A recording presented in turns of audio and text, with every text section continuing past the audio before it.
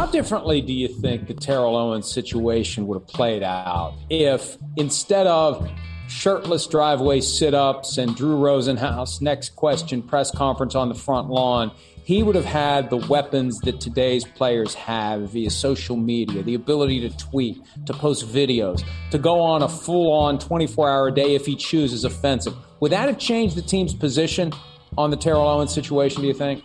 Is your goal to give me PTSD? Is that what you're trying to do? Like, I'm confused by the line of questioning. Like, it wasn't fun. Now I'm going through it in my mind. The best story about T.O. was, we have this tough 2005 season coming off our Super Bowl year.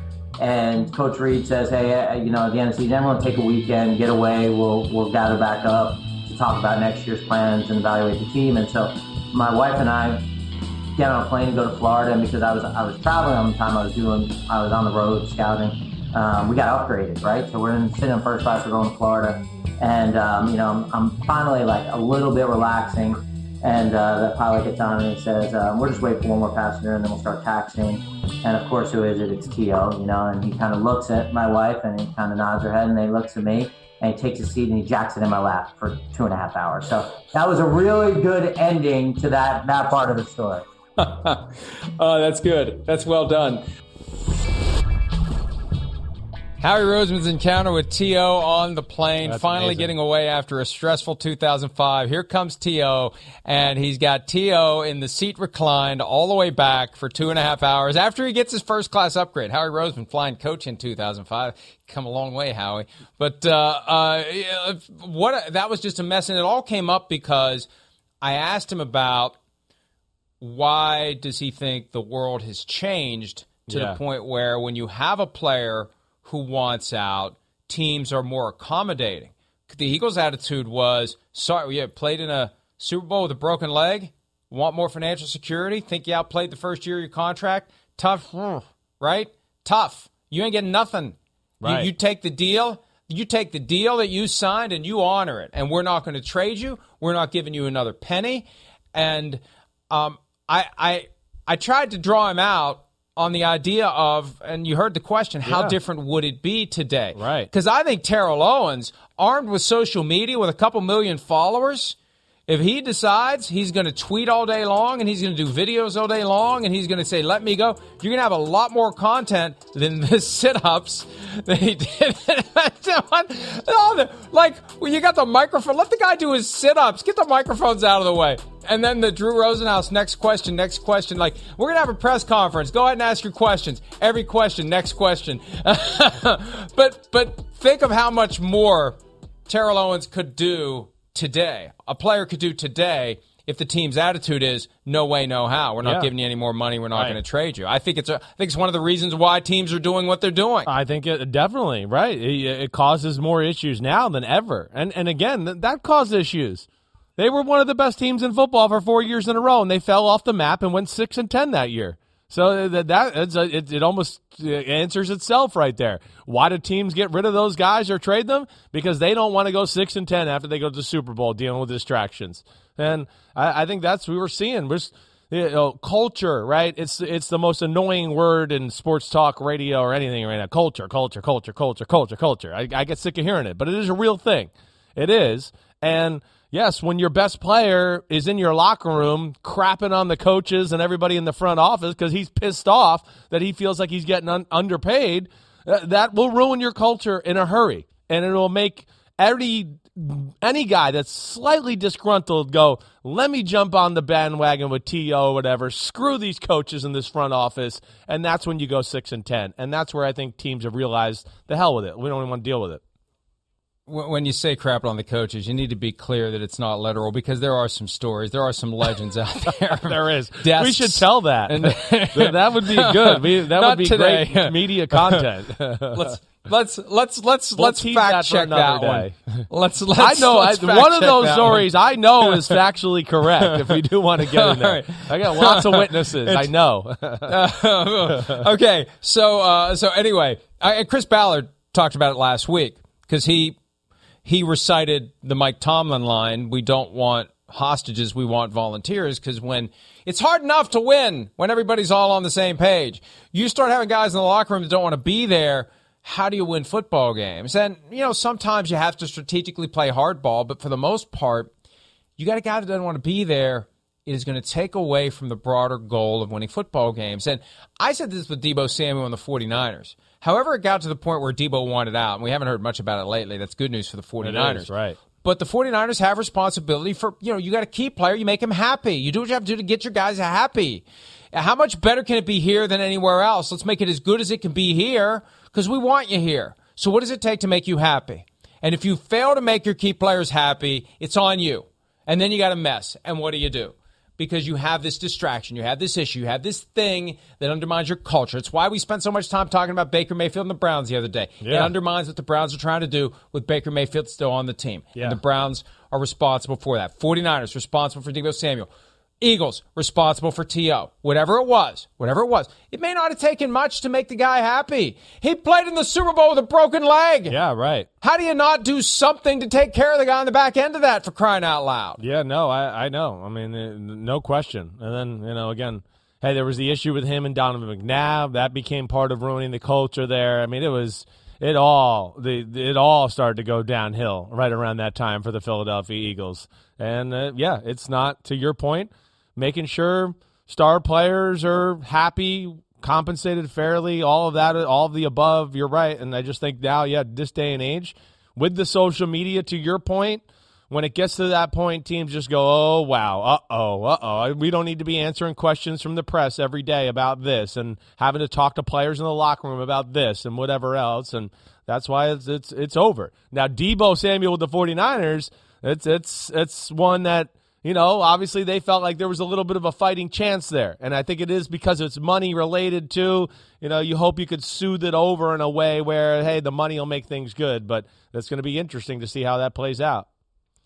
One last thing about T.O. and the Eagles, because I don't want to make this all about how the Eagles blew it, because T.O. had some responsibility in it as well. And Drew Rosenhaus and Terrell Owens concocted this strategy of, they're not going to pay me, they're not going to trade me, so let's be as disruptive as possible in the hopes of getting traded or cut. And someone who was intimately involved with the Bengals when T.O. and Chad Johnson were teammates in 2010 explained to me, and this was years ago, but I'll never forget it. They both were kind of disruptive, distraction-type Batman and Robin guys in the locker room, and it was kind of fun for us, but it wasn't real fun for the team. The difference was, as I was told by someone who was directly involved in it, with Chad Johnson, it's innocent. With T.O., there's a degree of malice to the way that he acted.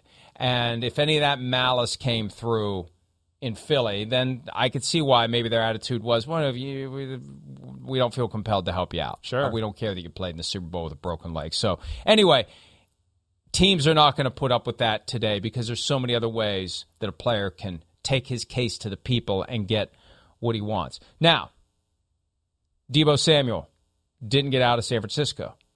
A.J. Brown did get out of Tennessee. He's now a member of the Eagles. I talked to Howie Roseman about what that offense is going to look like with the guy they traded for on draft day to help take that offense to another level. What should Eagles fans expect from the offense with A.J. Brown? Because it was evolving into a certain type of offense last year, more running the ball, taking advantage of the talents that you had. With A.J. Brown there, what's it going to look like? Well, first, this, you're always hesitant to talk about anything in May because you got so long to go before you first play a game. So I think health is the most important thing for our football team, for every football team, because it determines so many outcomes here. So I think for us, we got great performance staff, great training staff, great medical staff. So keeping those guys in position to play. So when we get that schedule released tomorrow night, we kind of look at it and go, man, if we're full strength, we got a chance to be good. But I think when you look at it again, because of how good we were running the football, we understand that's going to be a challenge for defenses. Defenses are going to come in and say, hey, this offensive line set the tone. They led the league in rushing. So how are you going to counterpunch? It's being able to be multiple and be versatile. And Coach Sirianni does an amazing job of that, of adjusting to the strengths of our personnel. And I think as we go through camp and get a good sense of who we are, I have no doubt that our coaching staff will put them in the best position. And that's ultimately what Nick Sirianni did last year. The team struggled early on, and Sirianni finally figured out, here's what we do well. Right. Let's go do that. Right. Here's what we don't do well. Let's not do that. So you add a great player to the mix who can diversify your offense. We'll see what they can do. It puts a little more pressure on Jalen Hurts. Definitely. But he seems like the kind of guy who can rise to it. And he wants it. He wants the opportunity to prove that he belongs. You give him better weapons, he has better opportunity. A little more pressure. Right. A little of that no excuses Tua like Tagovailoa Tua. tour Yeah, 2022. right. But Right. there's a different vibe with Jalen Hurts. With Jalen Hurts, it's another log on the fire. With Tua, it's one less excuse in the back pocket. It does seem that way, no question. Either way, I think that it's going to get Philadelphia the result they want one way or another.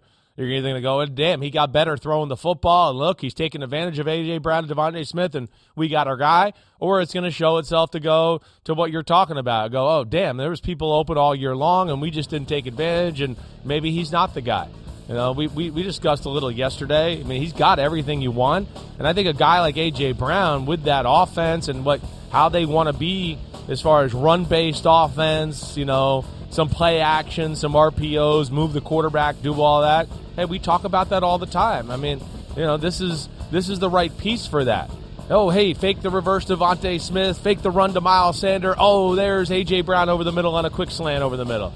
Maybe give it to Devontae Smith the next time. Oh, fake it to him. Here comes A.J. Brown coming behind the line of scrimmage the other side. Dump the ball to him. It gives them more weapons, more moving parts, more ability to get a defense to lean this way and then go, oh, wait, Jalen Hurts is keeping it going that way. Or he gave the ball to the running back, and we all went with A.J. Brown on the reverse. And to me, that's where I like the formula. So they have physicality to go, you better get up here and stop it. And then they go, oh, man, it's one-on-one outside, and you better be scared to match up with these guys one-on-one. I like that formula.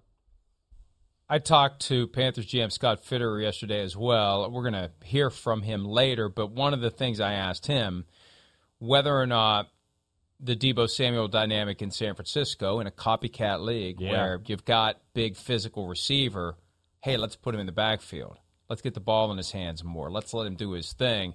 Does he think that'll spread? Fitterer thinks it does, and he kind of suggested maybe DJ Moore. 100%. He's made for it. Yeah. In Carolina. Yeah. But to A.J. Brown, right? Right, same thing. So it works. That's the thing about the NFL. If somebody does something that works, other teams say, hey, that works. How can we do that? Yes. How can we do that? Right. It's accepted. It's not copyright infringement. Whatever plays you put out there on film aren't just the basis for information on how to deal with you when we play you in the future. There may be some stuff you're doing that we'd like to do. 100. And that's fair game. Yes, 100%. The great offenses all do that. They all have a certain group of coaches they look at every week on film just to study and steal some of their plays. That's what you do. And I would, again, A.J. Brown, he fits that Deebo Samuel mold like you're talking about, Mike. It's that new age wide receiver we have right now that's really a wide receiver in a running back's body. And DJ Moore's that way too. Again, he's thick legs, big butt, breaks tackles, can do all those type of things. It's different there. And I would think that catches on throughout the NFL. And to the point of like we talked about all the time, even with running backs or even now the current status of the wide receiver, if I'm one of these, coaches or whatever, hey, I'm getting my money's worth out of these receivers. Hey, they're growing on trees. We'll get a new one 3-4 years from now. Let's get them all the damn touches we can get. And so what? We're paying them $20 million a year. So what? There'll be another good one coming out in the draft 4 years from now. That would be kind of my approach if I was running a football team. Jalen Hurts, a big factor in the decision to get A.J. Brown from Tennessee to Philadelphia. I asked Howie Roseman what the expectations are for Hurts as he enters year number 3. With A.J. Brown there, and that seemed to be a trade that Jalen Hurts really wanted. What should the expectations be for him entering year 3? Because I think there's just kind of a vague sense among the fans, among the media, as to what the bar is in the organization's mind as to what you're looking for in Jalen Hurts. We're just looking to win, and I think that at the end of the day, that's something that had always attracted us to Jalen as a player when we drafted him. Obviously, that's what he's done really his whole life as a football player. He's figured out ways to win games and put his team in a position to really, in college, to win championships. And I think with Jalen, the one overriding theme with him is he will do whatever it takes to be great. He will work as hard as he possibly can. He will connect with as many teammates as he possibly can. If you tell him this will make you better, he will go to the ends of the earth to do that. And he's a talented guy. And so I think for all of us, we have to help. Well, whoever our quarterback is, you always want to feel that way. But I think when you have a young quarterback, and he's still 23 years old, which, sometimes I even forget about. But when you have a young quarterback like that, you have to put them in position to be successful. You can't ask them to do everything. So how do you do that? Obviously, for us, it's going to start on both lines, right? Having a really strong O-line, D-line, and then going from there and making sure that he's got options in the passing game. He's got weapons around him, but we're also complementing him with good players on both sides of the ball. We talked earlier about Russell Wilson, the winning mindset that he brings to Denver. It's proven in his past accomplishments.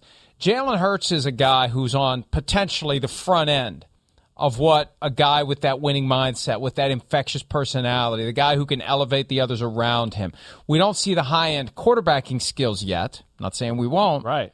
But this could be an example of a guy whose intangibles mean as much or more than the tangibles, because he does have that charisma. He's got the attitude. Hey, he was able to convince them to go trade for A.J. Brown. He said the right things at the right time to get them to go make that move. He wanted A.J. Brown. So they like this guy. And I still am going to be fascinated by what they pay him on a second contract, if he's going to try to blow it out or if he's going to consciously take a lot less than he could get to have a team around him that can win.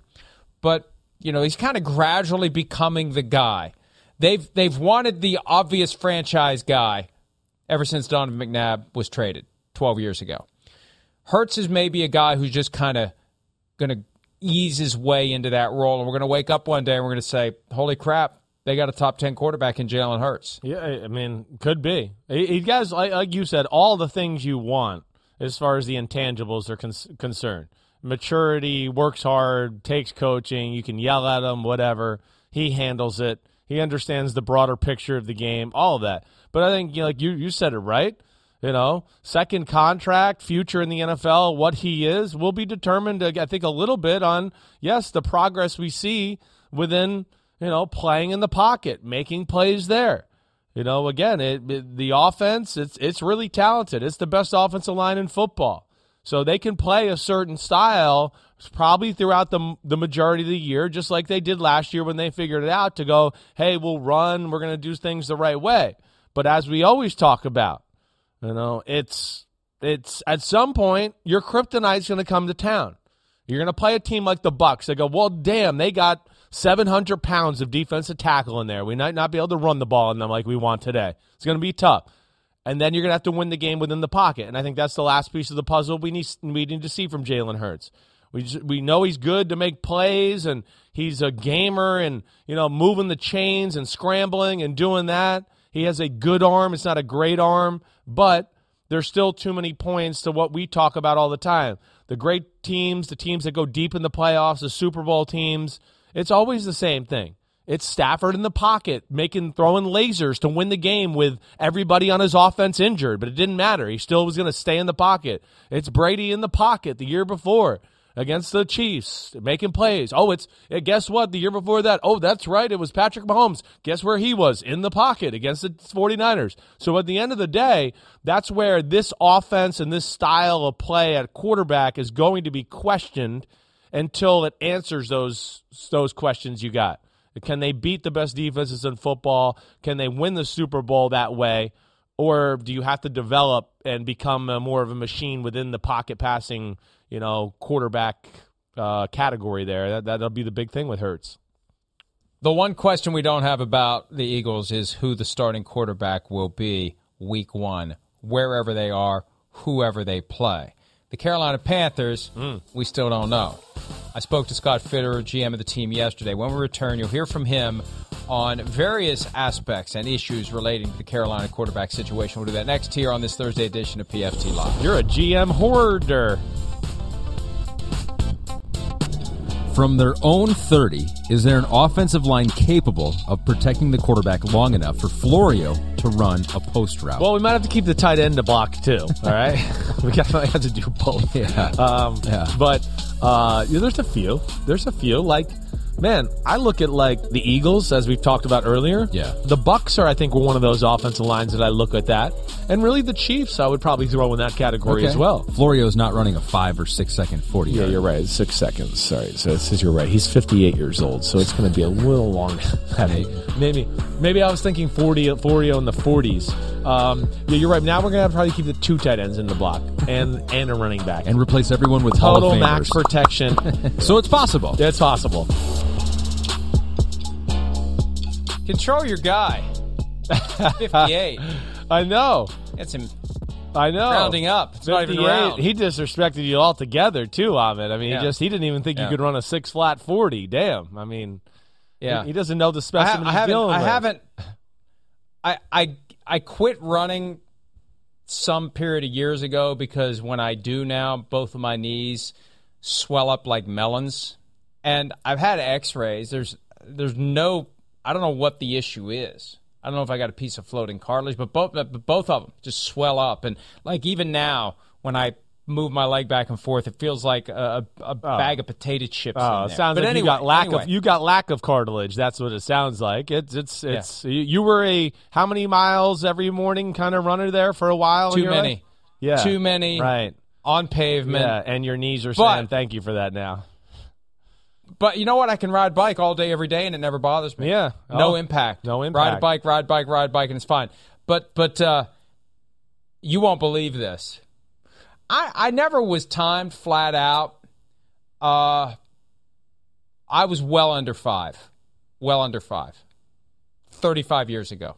Okay. Well under 5. I don't doubt that. I mean, 4.6-ish. Yeah. Right. That's where I'll throw the challenge flag and say absolute bull crap. And maybe off a cliff or something like that. Well under 5. I'm telling you. I can get witnesses. There was a period of time. I was young once. Yeah. I know that some of you may be amazed by that fact, but that's how the progression works. And those of you who are young, if you're lucky, one day you won't be. It's better than the alternative. But I'm telling you. I don't doubt you can run 4.6. I'm going to totally throw the challenge flag on. Like, yes. 4.6? Right. Yes. I wish we had a time machine. I wish we did too. Because I'm telling you. Okay. I'm telling you. Now it's forever. Your on-air partner. You're now it's not, but your on-air partner once upon a time could fly. And I was very proud of it. I worked on it. Right. Busted my ass. Right. Ran hard. Yeah. Would go out and run. I'd do sprints. I mean, I could move.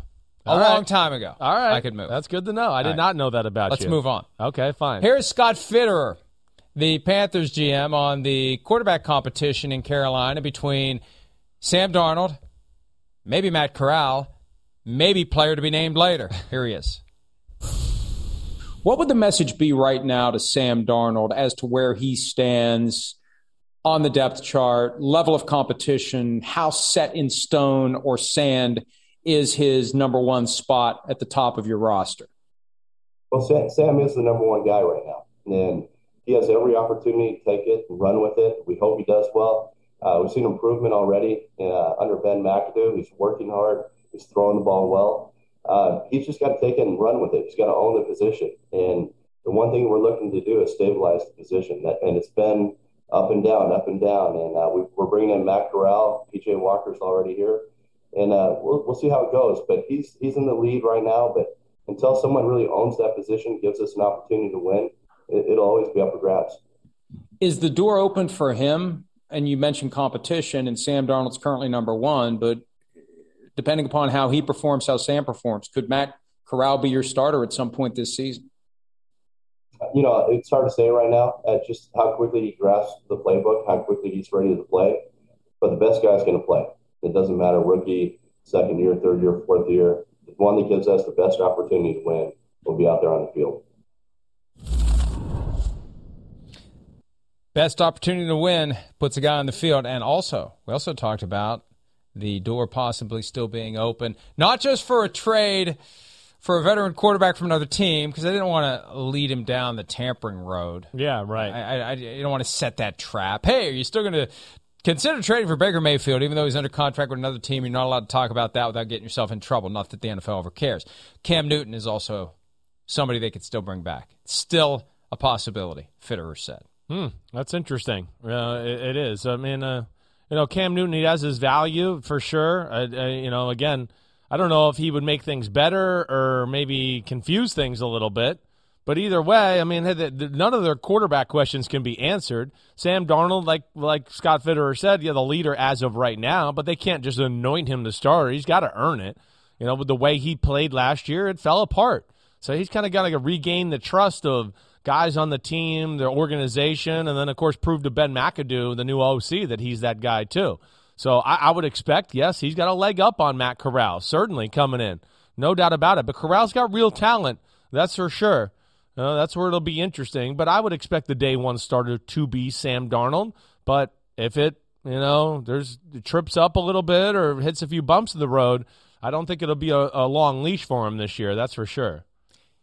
And, hey, bottom line is they were 3-0 last year to start the season. Yeah. Darnold had 17 rushing touchdowns right. in September. I'm exaggerating, but things were working well. And I don't want to be a hypocrite, because when David Tepper, the owner of the team, had his press conference a couple of weeks ago and was making excuses, like, hey, don't make excuses. Christian McCaffrey was injured. But the reality is Christian McCaffrey was injured. It's one thing for the team to say, oh, hey, well, Sam Darnold was fine, but Christian McCaffrey got injured. That seems like an excuse. For people on the outside to say, let's give the Panthers a break there. It was going pretty well until Christian McCaffrey gets injured. But, Chris, you clued me into this. The idea is that if the offense stagnates, if you don't build on what you're doing, they're going to figure out what you're doing, and they're going to shut you down. You got to always find a way to stay ahead of the curve. You got to be conscious of your film. You got to self-scout yourself. You got to have quality control. You got to have I remember when going into year 2 of the Colin Kaepernick experiment in San Francisco, they hired Eric Mangini, who was available at the time, to come in and basically be the defensive coordinator who was helping the offense stay ahead of the curve, scouting the offense to figure out where to take it to the next level. And the Panthers, you bring these guys from college and they don't know that. Matt Rule doesn't know that. Joe Brady doesn't. Well, Joe Brady arguably, he was with Sean Payton, but how much did it was young? It was young and quick. Know. Yeah, right. Yeah. But you're missing some of the nuances, some of the details, and there's only so many hours in the day. But that's how you take it next level. You don't just say, hey, well, we did work the first 3 weeks. Let's just keep doing it. You're eventually going to run right into a wall. 100%. That's really what happened in my assessment. They're too good and too talented to kind of fall into some of the bad play or losses that they had last year, in my opinion. They got a lot of young talent. When you break down the Panthers position for position, you go, damn, there's something there. But that was, the number one thing that even jumped out to me during the 3-game win streak. I just went, man, it's just I don't see a lot of creativity. Okay, maybe it'll improve here. They're just taking it slow. They're a young team. But, you said all the right things. College football is a different animal. And especially when you're coming from the team that's usually the more talented team on the field. You don't have to change a lot. You don't have to do a lot of different things. You can kind of just go, oh, wait, I have Jamar Chase and Justin Jefferson and Joe Burrow. All those plays I've been calling all year that are working, they're going to work this week because they're awesome. So that's a different game. But as you know, and now all football fans know, the NFL is a different animal. And with teams and players are so much smarter. There's no school. They go to the school of football all day long. So when you line up in the same formations and then they see, wait, when they're in this formation, they run 2 or 3 of these plays, football players in the modern day NFL, the huddle breaks and they're going, oh wait, they're in this formation. Okay, here comes that play, that play, or that play. Okay, I'm ready for it. And that's what I saw more than anything is just total stagnant and creativity as far as the offense is concerned, and the whole league caught on to it in a hurry. And I think that defense too, the 3-3-5. I mean, at first it's and if you got great players, it doesn't matter. Yeah, but you get benefit from the fact that people really don't know what to do with it, but then they start to figure it out. Sure. Like anything else, you have to constantly be evolving and changing and shifting and improving and improving and improving, and you have to stay ahead of what you're showing, and you can't get complacent. You can never be complacent, ever. this is what happens in the postseason. Hey, we had a great season. Well, yeah, but you got 17 games of tape out there that they're figuring out. So you better figure out what they're figuring out and get a step ahead of them. Set them up. Use the 17 games of what you've done to have that surprise, right? Show a formation that you always run out of and pass out of it. Instead, it's. Man, I know that these teams have a lot of coaches and personnel, but there aren't enough hours in the day and there aren't enough people you can hire to do all the things you need to do to be a successful NFL team week in and week out. And that's the challenge this year for Matt Rule and company, or there could be a lot of people in Carolina who are looking for work elsewhere. Let's take a break. Jets defensive linemen provided some good headlines this week, especially one of their rookies. We will hear from them next on this Thursday edition, schedule release day of PFT Live. Favorite romantic comedy? It's a good one. How to Lose a Guy in 10 Days, Matthew McConaughey. What's your favorite rom-com? How to Lose a Guy in 10 Days. I now pronounce you Chuck and Larry. Adam Sandler. Just go with it? Just go with it. Yeah, just go with it. That's a good one. There's another one, too, where she forgets. 51st Date. 51st Date. Right there. Just Friends is fire. Just Friends. Just Friends is not bad, though. This is actually very easy for me. I Crazy knew. Stupid Love. Oh my gosh. And I don't know if anybody said this because this is top of all time. Wedding Crashers. And it might be just a comedy to some people, but it really is a romance. Forgetting Sarah Marshall. Forgetting Sarah Marshall. I was about to say the same thing. And I will say, Forgetting Sarah but Marshall. then you can say like Cars is a romantic comedy. There's romance in it. The cars fall in love. That's fine. Is that your favorite romantic comedy? Love and Basketball. Love and Basketball. Love and Basketball. Frozen. Hamilton. I'm not going to stay long, but my favorite romantic comedy is When Jets Drop. Good stuff. Jets players with their favorite romantic comedies. I'll go with CJ Uzomah. Cars. And look, any good movie, any good story has a plot line in there somewhere where there's some sort of a romance. That's you got to have that. You got to have that for it to work. There's got to be that element. So Cars. I'm on board with CJ Uzomah. I mean, there's a lot of good ones out there. I mean, I'm going to choke under the pressure. How to Lose a Guy in 10 Days is a really good one when you just talk about Never seen it. Oh, you never seen that with Matthew McConaughey and it's a bet that he has with Goldie Hawn's daughter. I'm blanking. Kate Hudson. Thank you very much, Courtney. Kate Hudson. Oh, you need to see it, Mike. It's definitely worth it. It is definitely worth it. He's trying to impress his work by picking up this girl, and she's trying to show how you can get rid of a guy quickly in 10 days by being a weird thing. So the worlds collide, right? And it's pretty good. You need to watch that one. It's better than Cars. I don't even know what makes what makes a romantic comedy. I don't know. I can't even think of many. I don't know. I watch what I like. I don't think of the category. It's like, hey, this looks good. Let's watch it. Okay, it was good. Let's move on to the next one. Let's move on to the next topic.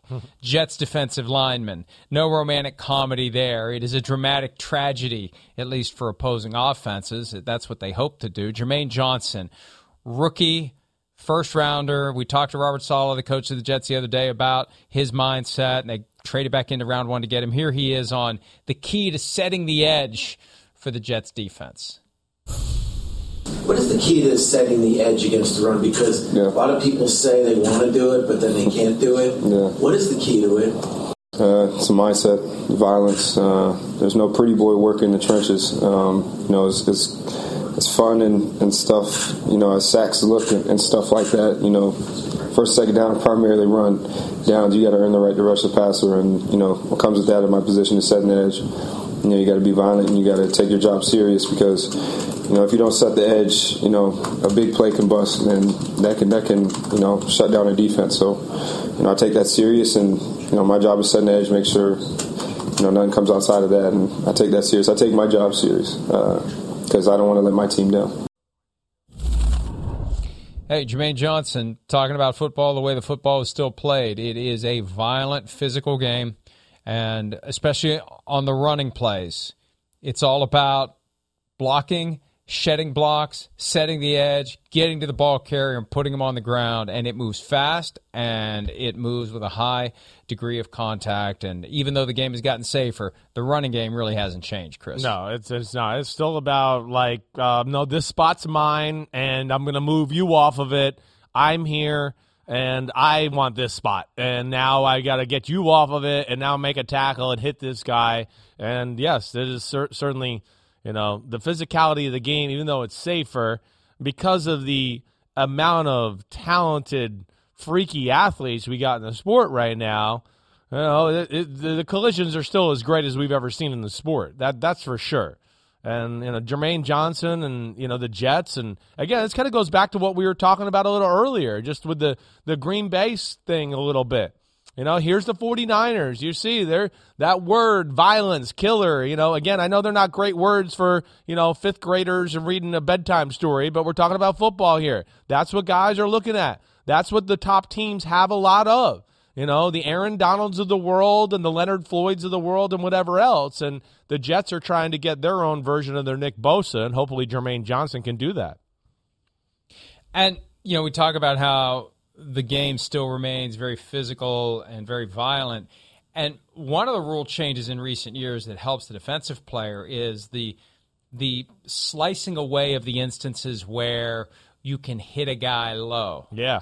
And because for years, the NFL encouraged it because there's only one way for a little guy to get a big guy on the ground. You're not going to go push him and shove him and knock him down. You hit him low. And, we talked recently about that bad call in the Bears-Steelers game where if you're outside the tackle box, you can't do the low hit. And you have Jermaine Johnson, if he's outside of that area, if he's out in space, he doesn't have to worry about somebody diving into his legs to take him down. It's going to be face up, arm to arm, shoulder to shoulder, and if you're big and you're strong and you can apply that force, you're going to win that fight, and you don't have to worry about possibly tearing an ACL because somebody decided to come take you out low. Yeah, no, I think it's the right move for the game. I do. Just we see it every year. Too many players hurt because of that, and again, does the bigger physical teams maybe have a little more an advantage because of that? Sometimes I do think so too. Because, again, the small guy has had for lack of a better way to say it, a leg chopped out from underneath him. He can't do that anymore. So now it's got to be, I got to take him up top, and it is about size and strength.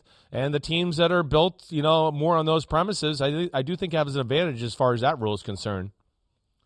Jets defensive end Carl Lawson, one of the veterans on the roster, addressed the team's defensive line as well. Here's what he had to say.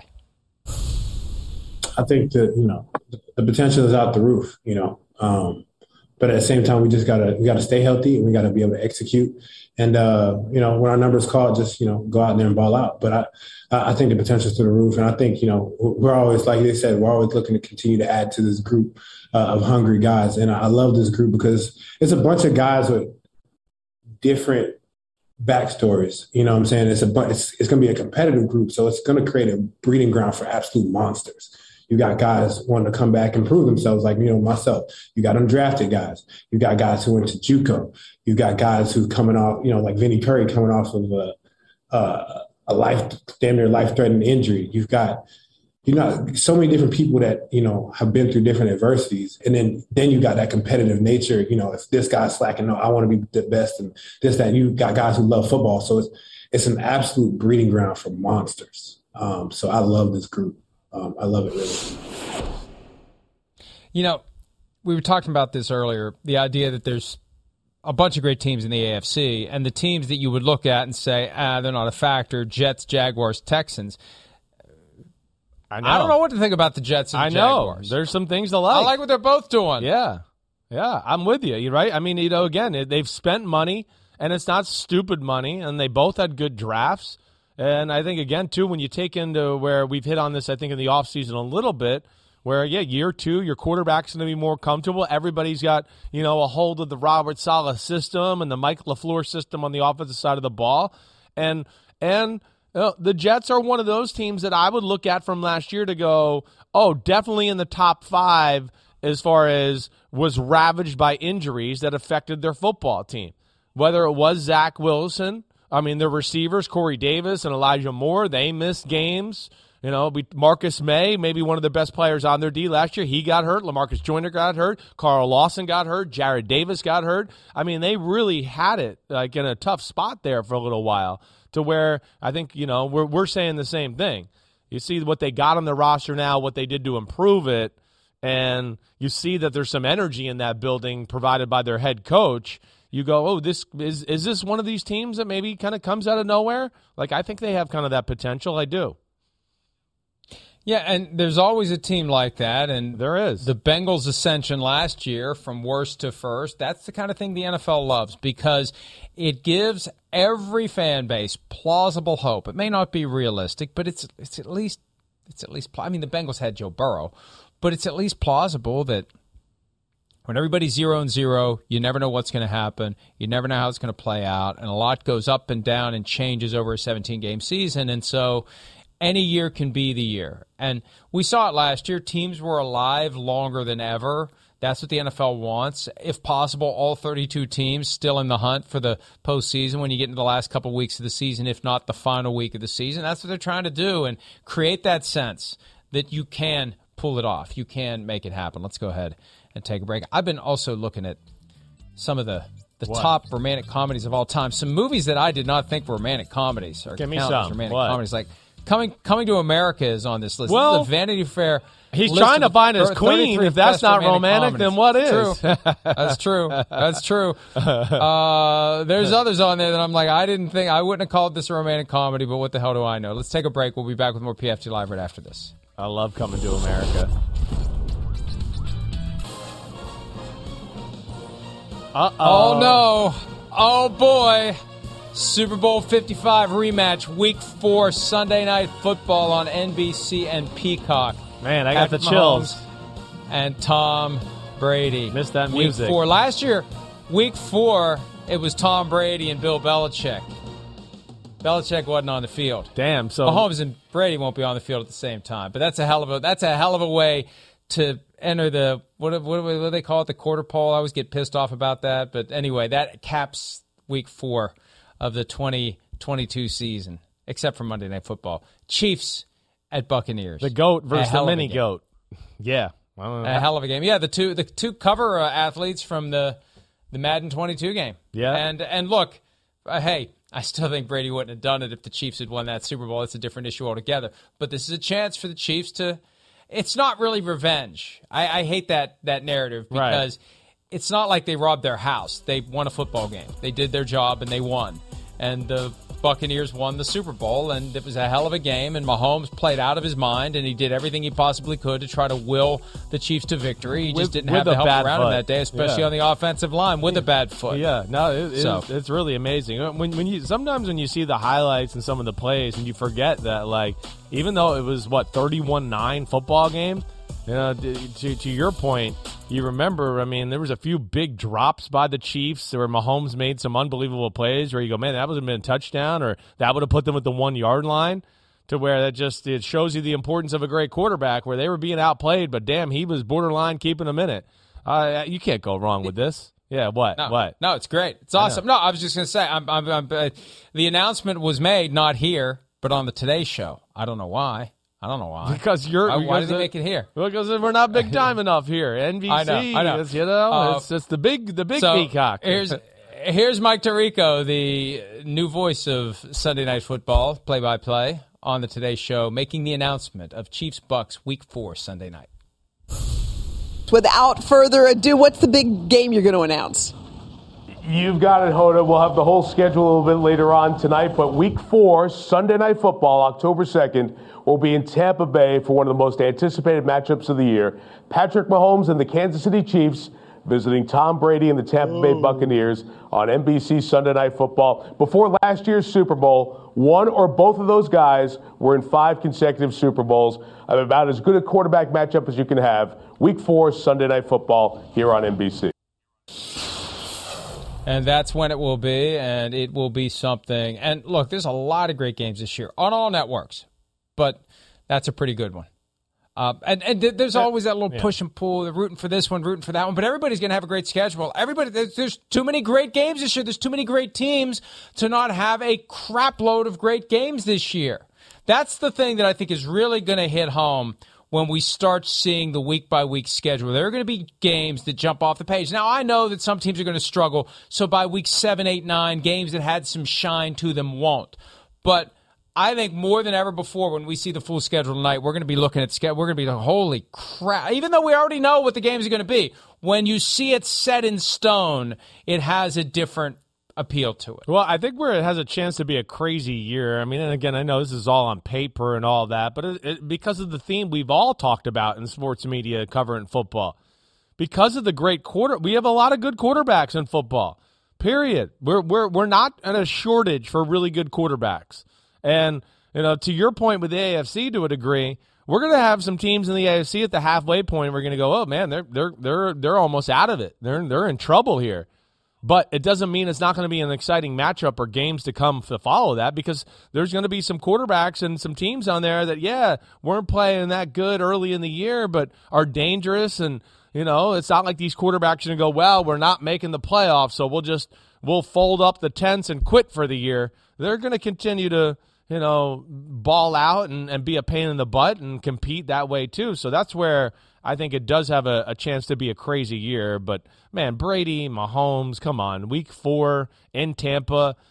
Even though the Super Bowl was 2 years ago, I still think that'll have a personal feel to the Chiefs a little bit.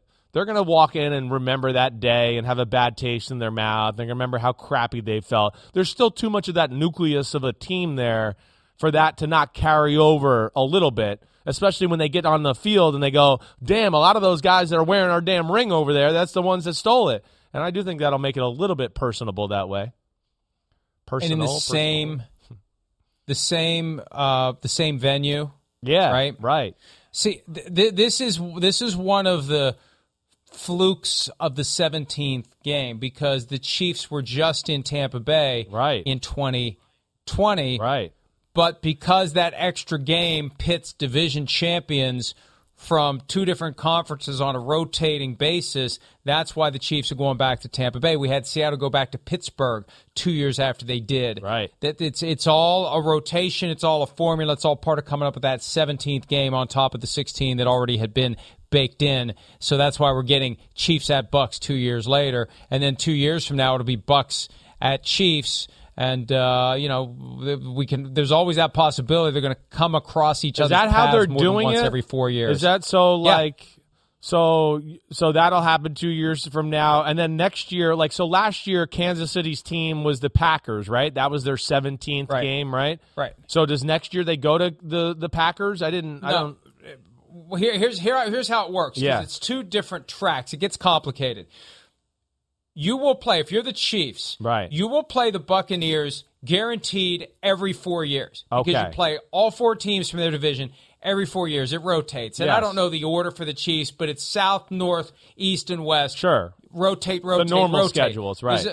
Then there's a separate rotation where you've got the 3 remaining divisions in the other conference. You play a team out of one of those divisions based on where they finish and where you finish. So you've got your rotation of we're going to play all 4. Then you've got another rotation of we're going to play 1 from one of the other 3 divisions that finished where we did. So I don't know how it works out every 2 years, every 3 years, every 4 years, but every 4 years you're playing them. Right. But then you've got this other thing cranking through, and it's going to be different every year. Because you're not going to play, for example, you're not going to play the Buccaneers twice in a year if you're the Chiefs. Hey, we finished first in the division. This year we play every team in the NFC South. No, that's not going to happen. Right.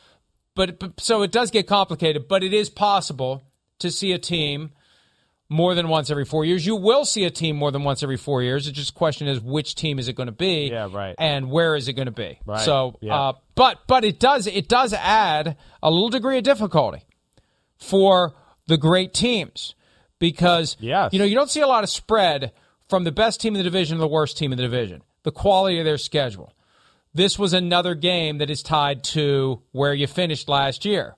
So first place plays first place, fourth place plays fourth place. In theory, it should be an easier game for the fourth place team, right? A tougher game for the first place team. And for who was in fourth place in the NFC South last year? Was it the Panthers or the Falcons? I can't remember. It was whoever Panthers, it was, right? Okay, so big difference. The Broncos were in fourth place, right? So when you're talking about trying to figure out how it's a razor-thin margin.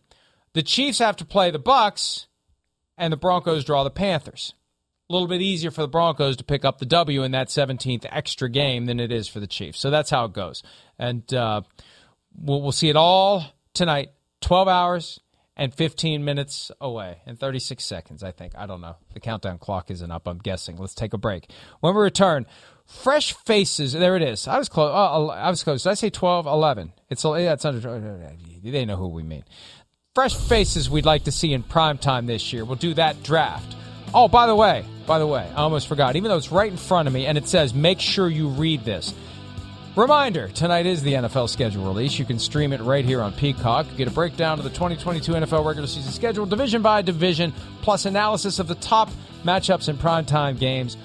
Watch it tonight, 8 p.m. Eastern on Peacock. All right, we'll be back with a draft of the fresh faces we want to see in primetime this season when PFT Live continues right after this.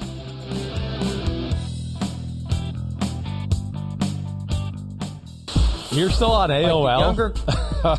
Yes, that's good. We never did make a Chris looks like Max Headroom. If I knew we had that kind of technical capacity, I'm expecting Chris in the screen with the jerky movement. If I have to listen to any more NFL coverage where no matter what channel it's on, the NFL is really stealing a lot from the college game. What the f*** is there to steal? What are the shotgun inside zone play? Oh no. There's 4 plays in college football right now. That's good. That was good. Awesome. That was good. That is awesome. Well done. Well done. If I wasn't too lazy, I'd stand up. And I'm not wearing pants. That was awesome. That was awesome. That caught me in a rant yesterday, Mike, because that was the one thing that kind of, I give my little pet peeves or whatever. And it's one that I know my father and I both have. It's that is the common de facto line in the draft coverage. The NFL's stealing a lot from college. We talk about this all the time, you and I, and how linemen and linebackers in football aren't ready to come to the NFL because they've only seen 3 plays in college football. Like, what are they stealing? Like, what is it? Oh, the RPO? The wide receiver screen? Oh, let me look and then look at the sideline? Oh, my gosh, it's groundbreaking stuff. It's just like crap, people say sometimes, just to fill in a few seconds. It's bullcrap. All right, so we now know that Week 4 Sunday Night Football will be the Kansas City Chiefs at the Tampa Bay Buccaneers. If you're just tuning in, that was announced earlier today by NBC and the NFL. We are drafting the fresh faces we'd like to see most in primetime. We can't wait to see in primetime. And this is anyone and everyone. Fresh face. I think we can define that however we want. Fresh face, primetime. Who do you want to see? Chris, you're up first. I'm going with the man of the hour. Again, I don't know if this classifies as fresh face or not, but it should. His face looks fresh, and he's still new to the NFL, is Joe Burrow. Joe Burrow and the Bengals, the big play Bengals. That you almost add Jamar Chase into that. That's what I mean. It's just those 2 guys. That's must-see football. It's like, oh, my gosh, it's just every week they make magic happen and big plays happen, and that's, to me, the one I think that stands out as far as the ones we haven't seen a whole lot here, over the last few years. Well, and that's a great point, because even though they made it to the Super Bowl, it's not like a team we saw in primetime much last Thursday year. Night we saw game, them right? on that Thursday night game against the Jaguars. They fell into the hole. They came back and won the game, and they didn't even get to enjoy the victory because the whole post-game story was Urban Meyer grinding. He was grinding around town. Thank you. I'll go. I don't know how many primetime games he's going to get, but he's got the freshest face in all of the NFL because he looks like he's in middle school. Zach Wilson. Yeah. And maybe it's going to be a flex situation if the Jets end up being better than expected. They get that New York market, which is always going to be an attraction when the time comes to pull games into prime time once we get past Week 10. If the Jets end up surprising people and Zach Wilson becomes the guy you thought he was going to be last year, and I'm not saying he isn't, we just didn't see it last year when the offensive line sucks, when the weapons aren't there. He got banged up a little bit.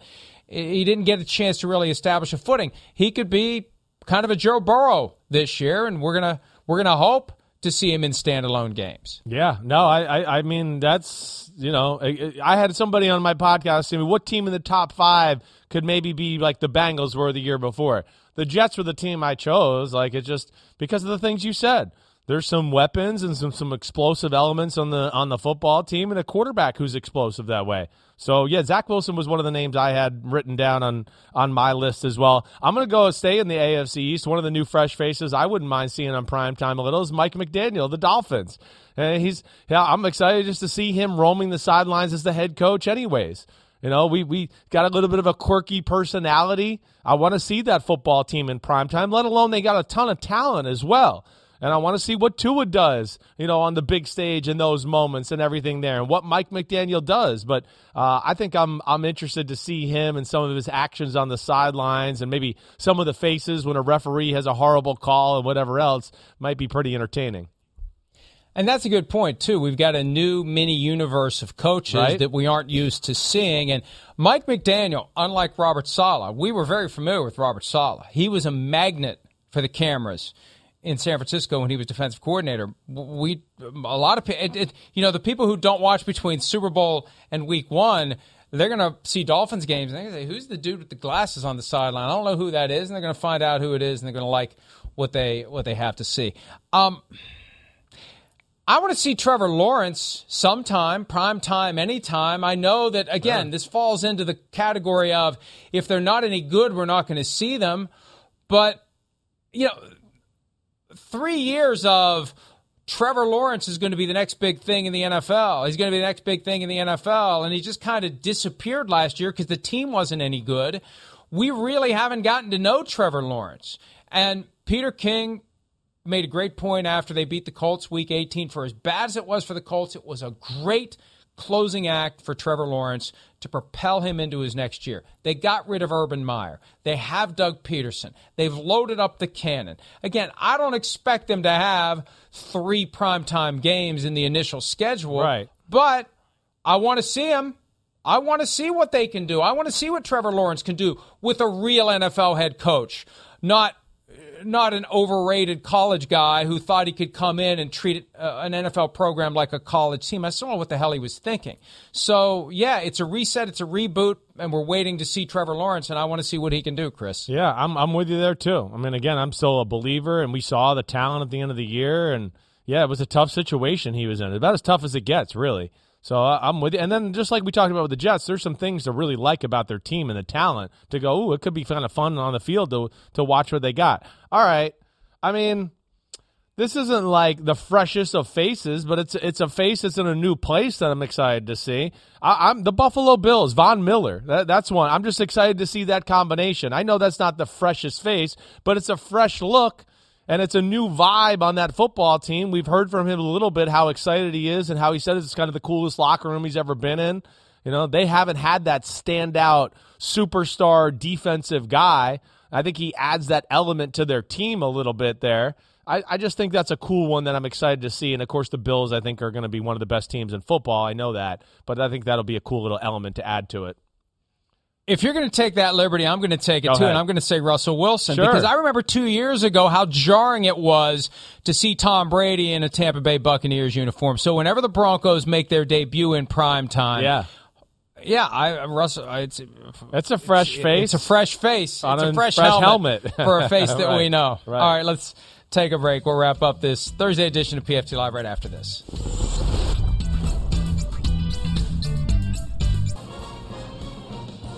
Patrick Mahomes, Tom Brady, Week 4 Sunday Night Football announcement made within the hour by Mike Tirico on the Today Show. Chiefs-Bucks, Week 4 Sunday Night Football. And by Week 4, we'll have an idea, at least an inkling, a sliver of an understanding of what the Chiefs' offense post-Tyreek Hill is going to look like, because that's the big difference between the last time and this time. Even though you said the nucleus of the team is basically the same, they don't have Tyreek anymore. Yeah. What's Sky Moore going to do? What's MVS going to do? What's Juju going to do? What are they going to do?